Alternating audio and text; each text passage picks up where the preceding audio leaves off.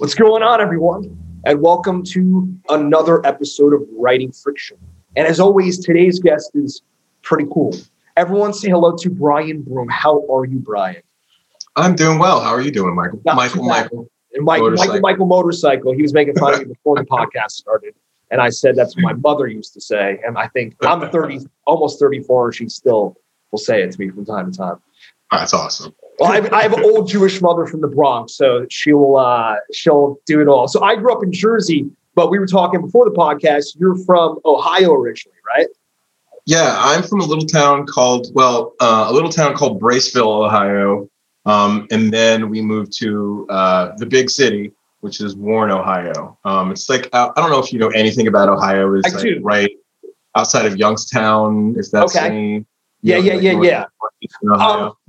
you give me a geographical area? Eastern Pennsylvania. Ohio. Give me a little more geographical. Northeastern Pennsylvania. Okay. Yeah. Like we used to go to Cleveland to have a big night out. Used to drive up to Cleveland. Yeah. If you're driving to Cleveland for a big night out, you're not. Yeah, it's not a good thing. But I toured in bands forever. You might be able to see behind my head. There's some guitars hanging up. And Ohio was always the one state that no matter what, you never drove over the speed limit. It was always that one state people always talked about. They're like, if it's 55, don't go 56, you're getting pulled over. Really? Yeah.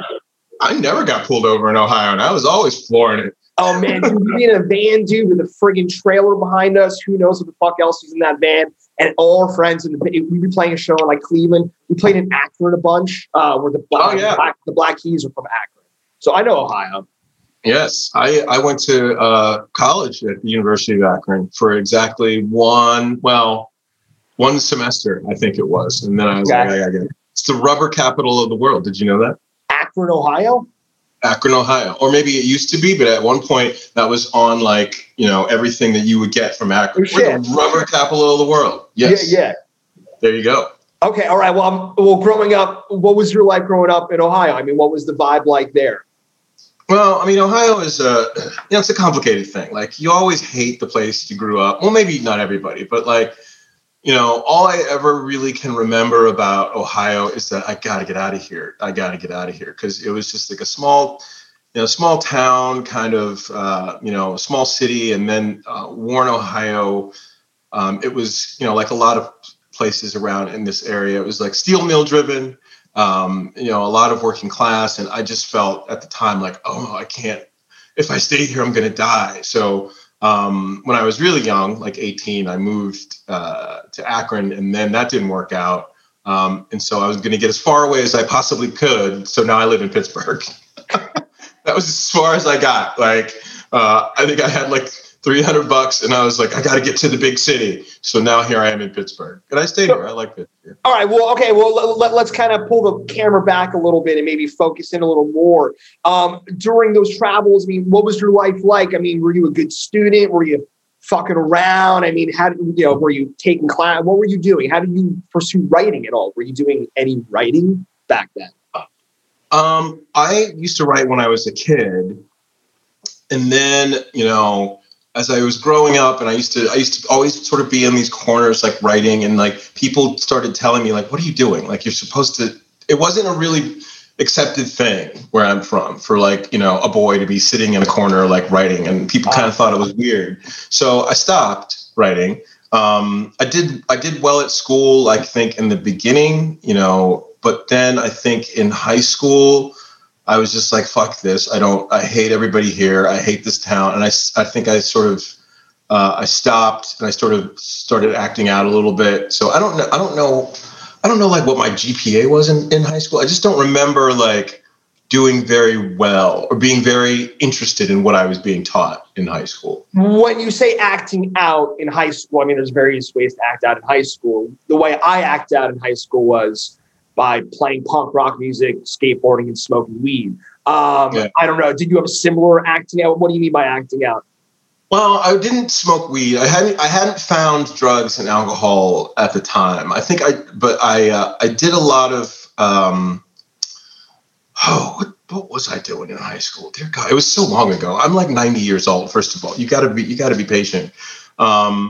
I got in a few scrapes, like just, my hormones were burgeoning. I'm a gay man, so there's no way to like get that out. Like it's not like you're going to the prom, back in the 1980s when I was a kid. Like, I think I just did a lot of like, self harm. Like I was trying to like hurt myself in a lot of ways. And that was, and that just caused people to think I was more strange. Most definitely. Yeah. Well, I mean, was college an end sight for you? Did you want to go to college? I wanted to go to college simply as a way to just get out of my hometown. Yeah. So that's why I tried Akron, and Akron did not work out because, in my coming out process was very painful. Like the first time I tried to come out, like somebody, which is in the book, like somebody like stopped me, and so what do you mean by that though? I mean, you don't have to give it away, but I mean, is that a common occurrence? I don't know if it is anymore. I look at young gay people now and I'm like, gosh, you're really, a lot more kids have parents who are understanding and accepting. And, I don't, even as not that long ago as the 1980s, we weren't in that place. And so when I went to college, I joined a gay and lesbian organization. And then, my roommates found out. And that was just a whole thing. Like, I just decided to like leave. I was still ashamed, at that time. So I just decided to like run. And then I ran to Pittsburgh. So when you went to Pittsburgh, so did you drop out of college? I mean, did you? Yeah, okay, I went AWOL. I just left, and then I hung around back in my hometown for a little while. And then I was like, I got to get out of here again. So I decided, okay, I'm just going to go to Pittsburgh. And Pittsburgh was where, the world lit up for me because I found people who were like me. I found, a group of young people who were out. And so that's when I started just really doubling down on the partying. Is there, I'm not too familiar. I mean, I live in San Francisco, right? So obviously, we have the Castro. Is there a gay neighborhood in Pittsburgh? Oh, some would say Shady Side is a little area called Shady Side. Yeah, Shady Side is like I guess an affluent area, but I don't know that Pittsburgh has a gay neighborhood. Yeah, like, there are little pockets, all over the city, but not a gay neighborhood. Yeah. Like Pittsburgh's gay scene is pretty scattered. Mm-hmm. And was there still a coming out process of that when you were coming into Pittsburgh? It seemed like you kind of, when you got there, you said you kind of doubled down on the partying and shit like that. Yeah. I mean, it seems like that's also something you write about in the book. Could you, break it down to us? Well, I mean, I found drugs. I mean, I found like people. What were you experimenting with? Had you ever experimented with drugs ever before that point? Not until I got to Pittsburgh. Like I was pretty, I hadn't drank in high school like a lot of people do. Yeah. When I went to Akron, I hadn't drank. No, I got to Pittsburgh and I found booze, of course, which is where we all start. And then I didn't start there. I didn't start with alcohol. I started smoking pot. I grew up in a family of pot smoking people, not like hippies. My parents never drank ever. I've never seen my dad drink more than half a beer, but I've seen he can smoke an ounce of weed in a day. So. That's awesome. Yeah. No, my parents never drank either. But like, as soon as I got drunk for the first time, I was like, this is perfect. Because it just kind of like deadened all my like anxiety and then I started drinking more. And then I found cocaine, which, oh God, did I find it? And then it started finding me. It was really weird. Like, and I was like, this is perfect. Like, so, and then the cocaine in my mind allowed me to drink longer, and it just became this, and when you're young, I guess, that's kind of what you do. You experiment with that kind of stuff. But my attachment to cocaine and alcohol, and then later on, like opiates, like it became something else. Like first it was about partying. First it was about like having a good time, but then it was just like, it's Thursday afternoon and I got nothing to do. Then it was like, I'm feeling stressed. I'm going to drink, and then it just became every day, all day long. Yeah. And when when my friends were kind of like, this is about, when you get older, like my friends were kind of like finding careers and getting in relationships and having kids, I was still doing that same shit. Like I was still drinking every day. I was still, Were you working? I worked. I managed to keep a job. I did. I managed to keep a job. I don't know how I did it when I look back, because I had like cheap. That's why. Yeah. Yeah. Like I would go to work with, on no sleep, like just from the night before, just go straight into work. Like I was able to keep a job. I have no idea. I think in some instances, like my bosses just liked me. And they let me just hang on. They'd be like, "Oh, that's Brian." You knew you were fucked up? I don't think they knew I was fucked up, but I think they knew that I wasn't performing well. What were you doing? What was the job? I used to work a lot of like office jobs. Well, first of all, my first jobs were waiting tables. And when you're waiting tables, like as long as you can get to the table, nobody cares if you're supposed to be fucked up at that job. Yeah, exactly. And then I started working like just a lot of customer service jobs, like, "Hello, this is Brian. Thank you for calling. How can I help?"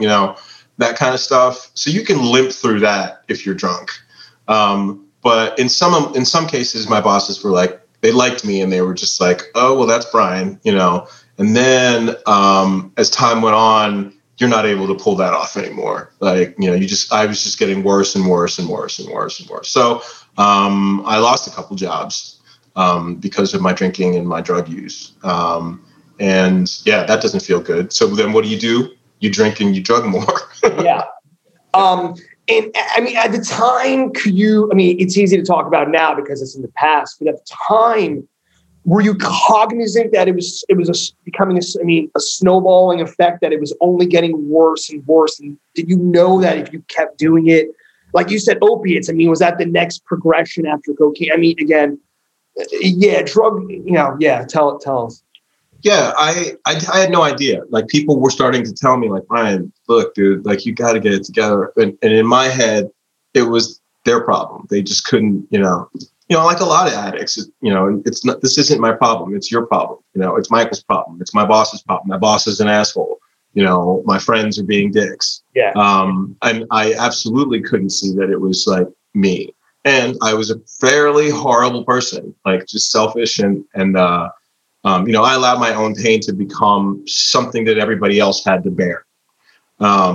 So I did a lot of things that I'm not proud of, in my addiction. When I would run out of money, I'd steal it sometimes from friends. So it was pretty bad. Pretty bad. You mentioned the Thursday afternoon, you got nothing to do. I grew up, since I was 16, 15, playing shows, playing in band. So I've seen drugs in various ways, ingested and all that kind of shit. And I've been around, and I've maybe partaken on those Thursday afternoons. And it's just kind of like, it's 2 p.m. You're like, I got nothing to fucking do. Right. But I got that sitting over, oh shit. And that's what it is, right? Right. Especially with a drug like cocaine, that I've never experimented with opiates personally, but I've experimented with cocaine, and that drug, the power behind these drugs is so, just talking about it makes me jittery, Yeah.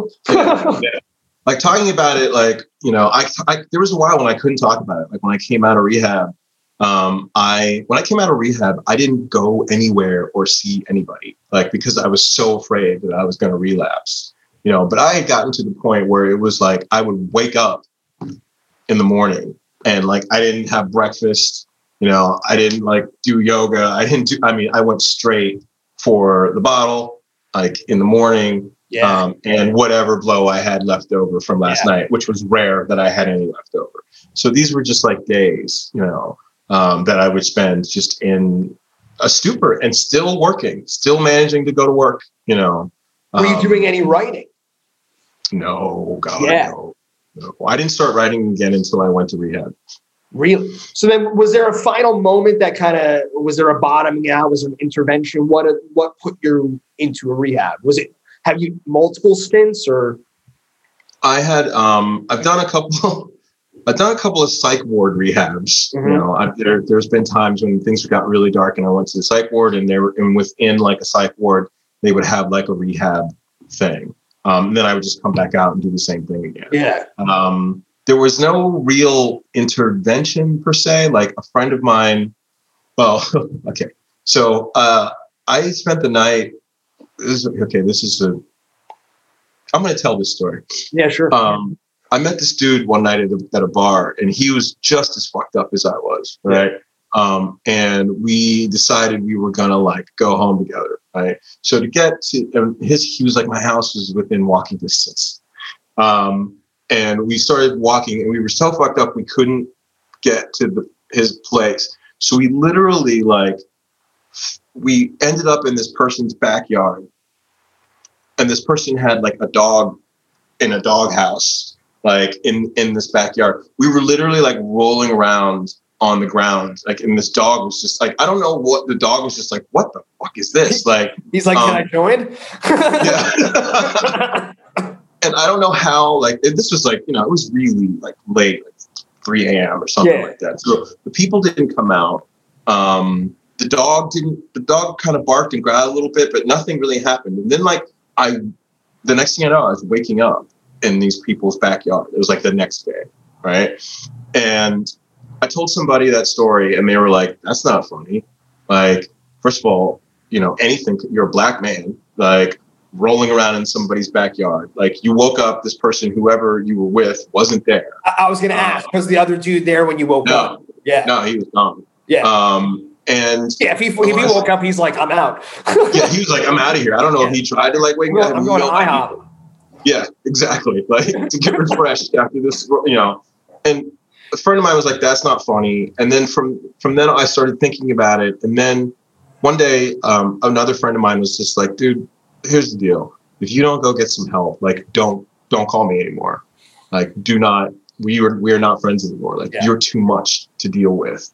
And so I went to rehab just as a way to kind of like shut everybody up.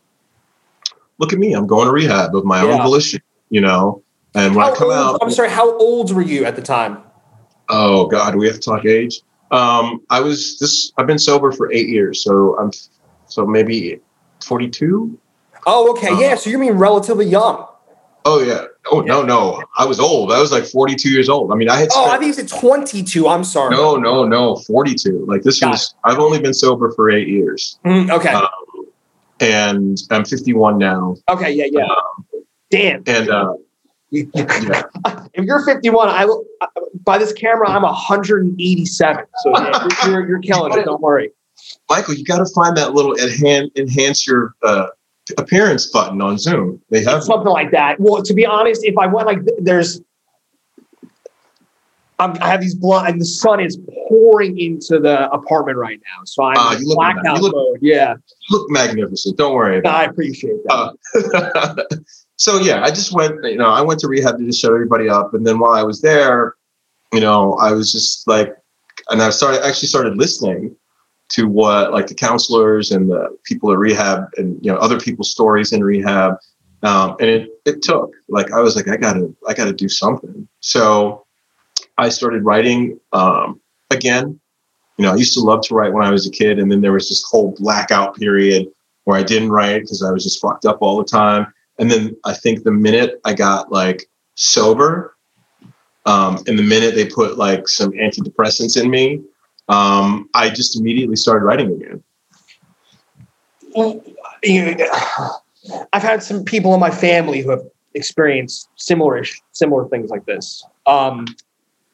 You know, I have a sibling who at 16, they were, you know, my parents hired people, 3 people in the middle of the night, came in, took her out of her room, sent her to fucking Arizona, all these things, right? Wow. Yeah. But that being said, as an adult entering the program, let me ask you this question. With more, maybe obviously wisdom and experience, you said you started listening. Do you think if this had happened to you, like I said, maybe when I misheard you at an earlier age of 22, 25, do you think you would have taken in all that info at the same time? Are you happy it maybe happened to you later in life? Or Well, I think about that a lot, actually. And I'm really kind of like mad at myself that I feel like I've wasted so much time. I was just having this conversation in my head the other night. I was like, Jesus, Brian, your life's half over.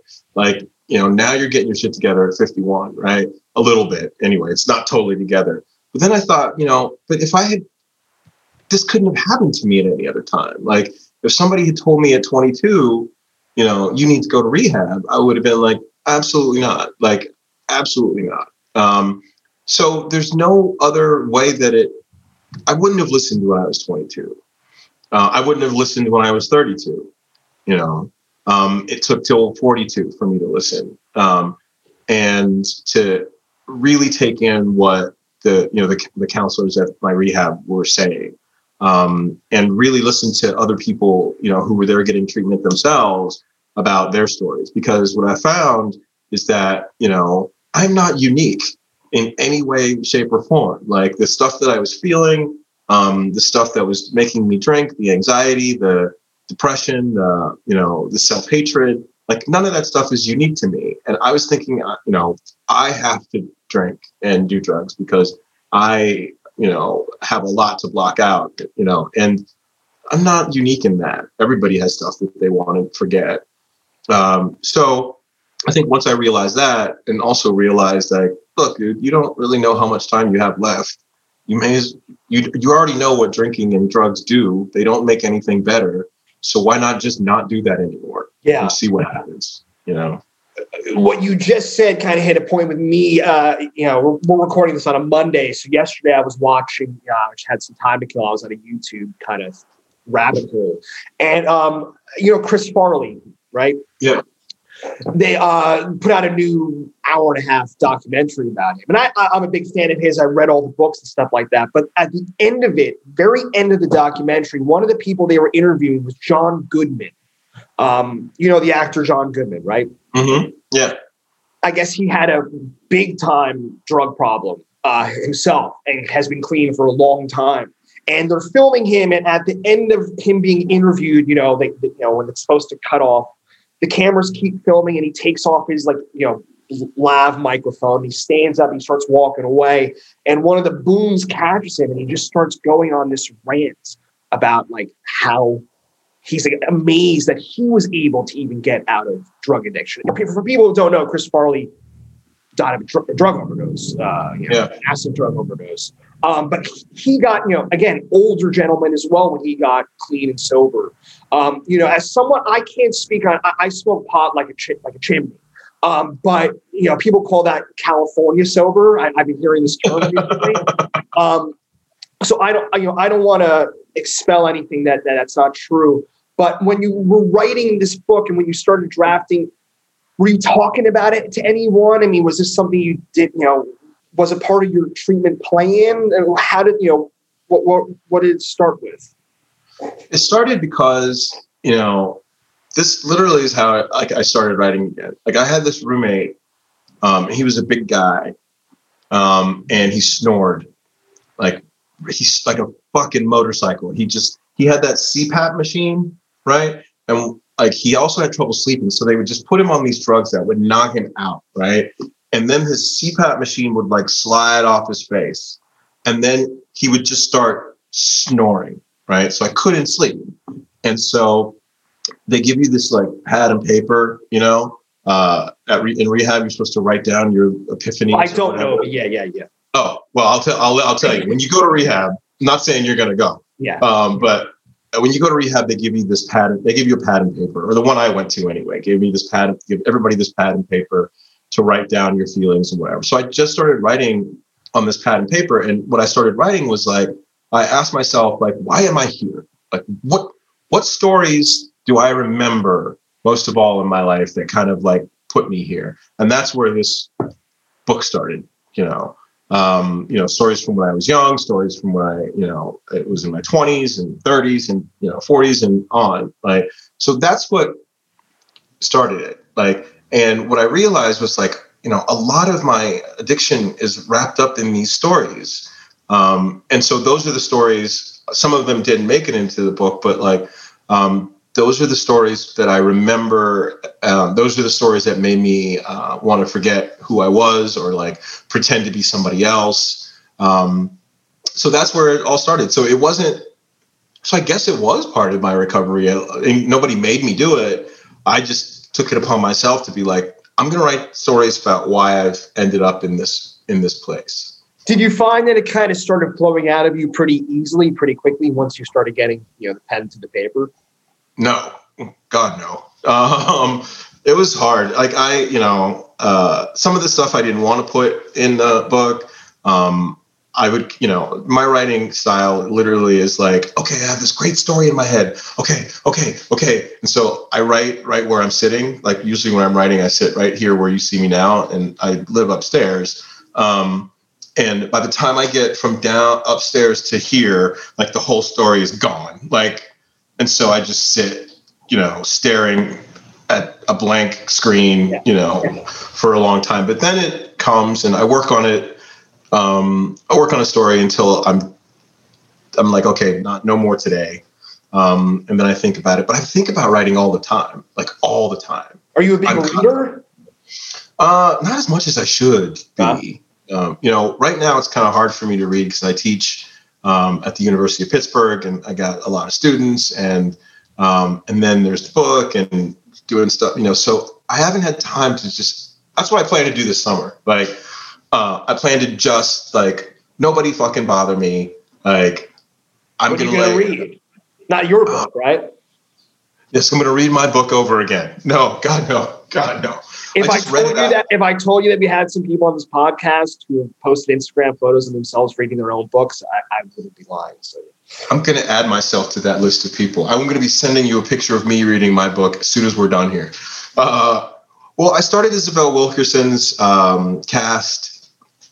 But again, I don't really have time to sit down and enjoy it. But this summer, I promise you, and anybody watching this podcast, I will find a hammock. I will find a fucking hammock, and I will find 2 trees close enough together to put a hammock in. And I'm just going to read because so you said Pittsburgh. I guess you're in Pittsburgh right now. That's where I am.